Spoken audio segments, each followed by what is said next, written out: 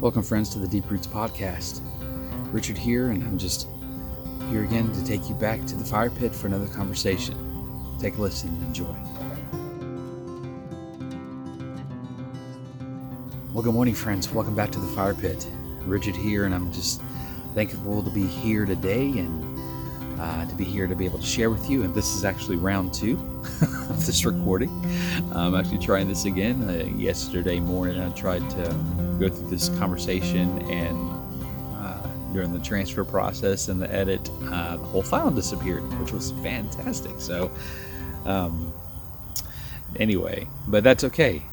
But I'm glad to be back here to be able to share my heart with you all again, and to be able to share what's going on this week. And I pray that you're all doing well. I pray everybody's had a good week, and it's healthy, and that your hearts are in a good place. And I come with you this week, and just it's been a lot weighing on my heart, a lot weighing on my mind, and it's been an interesting time. And I have a confession to make that. And for me, there's been a lot of challenges internally, a lot of things that have just been going on in my mind, a lot of struggle, especially the last 3-4 weeks or so, mainly because I'm in a new season. I'm in a new work environment in my daily work, and no longer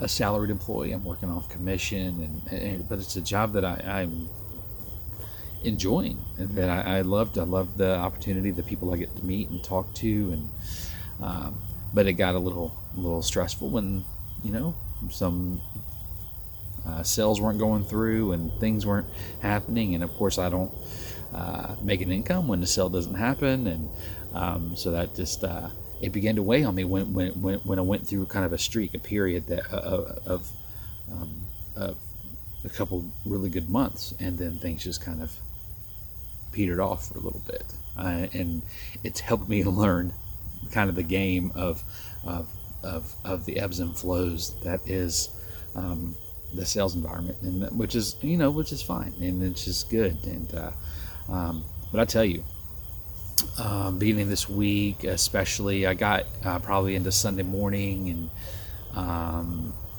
then into Monday, and I felt exhausted. I felt tired. I just there wasn't a whole lot. I felt I didn't have a whole lot to give in all that, which was for me, that's frustrating. It's frustrating to not be able to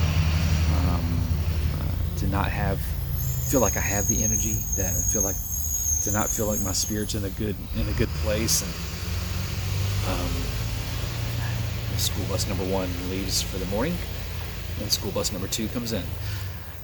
So y'all might hear that. But anyway, I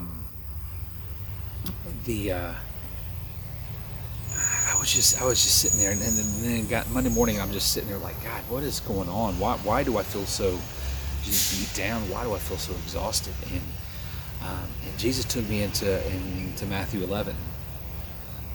And in Matthew 11, when Jesus talks about those that are tired, those that are weary, come to me. Come to me. My yoke is easy, my burden is light. Come to me, and I will give you rest. Let me show you the unforced rhythms of grace, as Peterson's translation says. And which was good. And I was like, oh, yeah, okay, I know. I got to rest in you, Jesus. But there was a part of me that's like, okay, is that it? Is that the whole thing here? Is that what I'm supposed to be doing? Is that really the answer?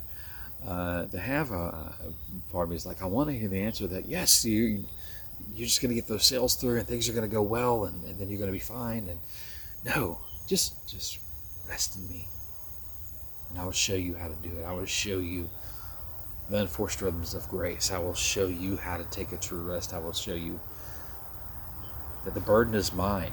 The burden is not yours. My burden is easy and light.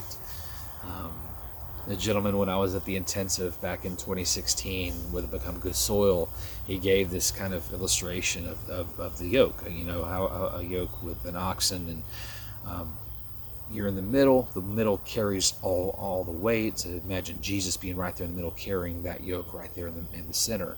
And if you're on either side of him helping to carry, the more further you get out to the edge on either end, the more weight you begin to carry. But the more you press into Jesus into the middle, the more you come to the center, the less weight it's on you. It starts to become a shared weight, and then eventually all that weight, it stays on the middle. The more you press into the middle, the more you press into Jesus.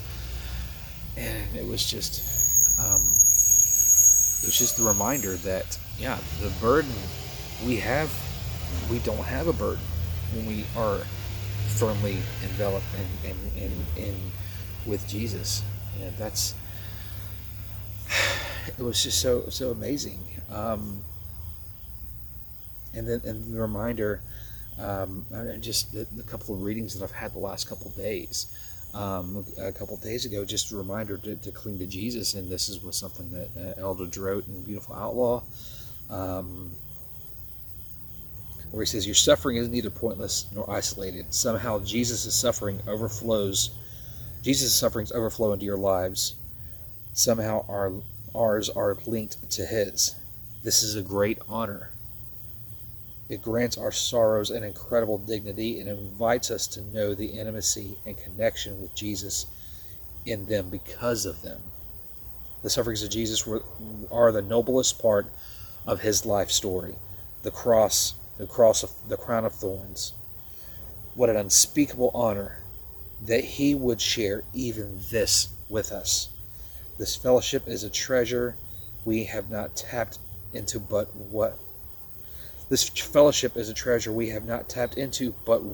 we will need." And it's that reminder to cling into Jesus. And Hebrews 12:2-3, where it says, "For the joy set before him, he endured the cross, scorning its shame, and sat down at the right hand of the throne of God. Consider him who endured such opposition from sinners, so that you will not grow weary or lose heart." I was like, oh man, that was so good, just to receive that, of remembering, again, clinging to Jesus, of really pressing into Jesus, of really just being back surrendered into him, of consecrating and giving everything over to him. All my frustration, all of that, all my weariness from everything. And I was even a little frustrated myself, because the other day, my buddy calls me after work. It's like, "Hey, you want to hang out? I'm just going to see how you're doing and everything." And I was just like, man, I'm so worn down right now. I need to sit and I need to rest. I don't need to do anything, which I think was, in many respects, was actually a good thing. But I also felt a sense of, I felt bad, because I was like, man, I should be able to hang out with my brother. You should be able to spend some time with him and not feel, but I think in some ways, sometimes just that little bit of solitude and sit on your own. And I came up here that evening and just had a cigar and lit a fire, and it was actually good. I was able to just to be in the presence of God, and just I didn't have to say anything. Really didn't have to say anything. I just had to sit and be, and just allow him in and invite him in. And it did my heart so much good to do that. And my wife, God bless her, she could see it all over me, and she called it out of me, and she's like, I know. And when you're beat down, it wears us down, and so I realized the effect that it has. If I come in the end of the day and just didn't go the way I felt that it should have, that I thought it would, and I'd come in and I was so defeated, and she could see it all over my face. Like, that's not first, that's not you. It's not who you are, but when you come in like that, it really sucks the energy out of me, out of my spirit, out of my soul, and to have her speak that was really good, and it wasn't this condemning thing. And that which I love about my wife, Amber, is that it's this place of love. Like I'm concerned about where you're at, and concerned about what's going on, and maybe you just need. Why don't you go up to the fire pit? Why don't you go up there and just sit and just be by yourself for a little bit? And it was good, and it was just a good thing to have. And then the next morning I'm reading, and my next devotional the next day really talked about staying true to God in the midst of all this, and quoted from Hebrews 11:2, where he says, "Through their faith the people in days of old earned a good reputation." And I'm like, okay, well, what does that truly mean? And I was trying to really to put the two together, and I'm going to read a little bit of this devotional as well, and where he talks about that, where he talks about the faith of yes, Peter was freed, but James, who died by the sword, ultimately won. Death never defeats the Christian. Also, none of them received what was promised, but because Eden will not be restored on earth until Jesus returns. And then he says that the mighty victory is staying true to God. And when I say he, this is again from Eldridge. This is from his Restoration of Your Devotional. It is maintaining a mature perspective where God means everything to you through glorious breakthrough and in the midst of a terrible affliction. If you do not hold fast to this, you will be shaken when your prayers do not seem to prevail, and you will fall prey to feelings of failure and despair, or you will be grasping at promises of unending victory, looking down on those who do not see things as you do. You will be forced to ignore the sufferings of Christ and your honor in sharing in them. And you'll miss the goal of life, which is not unending breakthrough, but something more beautiful and everlasting, the beauty of Jesus Christ, which your Father is committed to forming in you. Then he says, how we handle suffering and disappointment is so critical. Have you been losing heart? Ask Jesus to strengthen you where you are weary. And I was like, wow, that just really set into my heart. And I really kind of, as I read through that, it was such a profound thing of just remembering, again, clinging to Jesus, staying true to God in the midst of affliction, in the midst of weariness, and when things seem so difficult, of how important it is to just stay true to God and really and be there in his presence. And so that night before, sitting here on my own by the fire pit was just good. It was needed.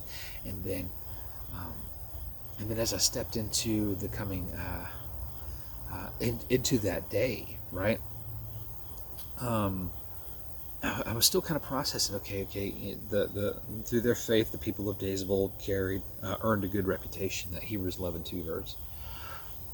I was like, wow, what is that?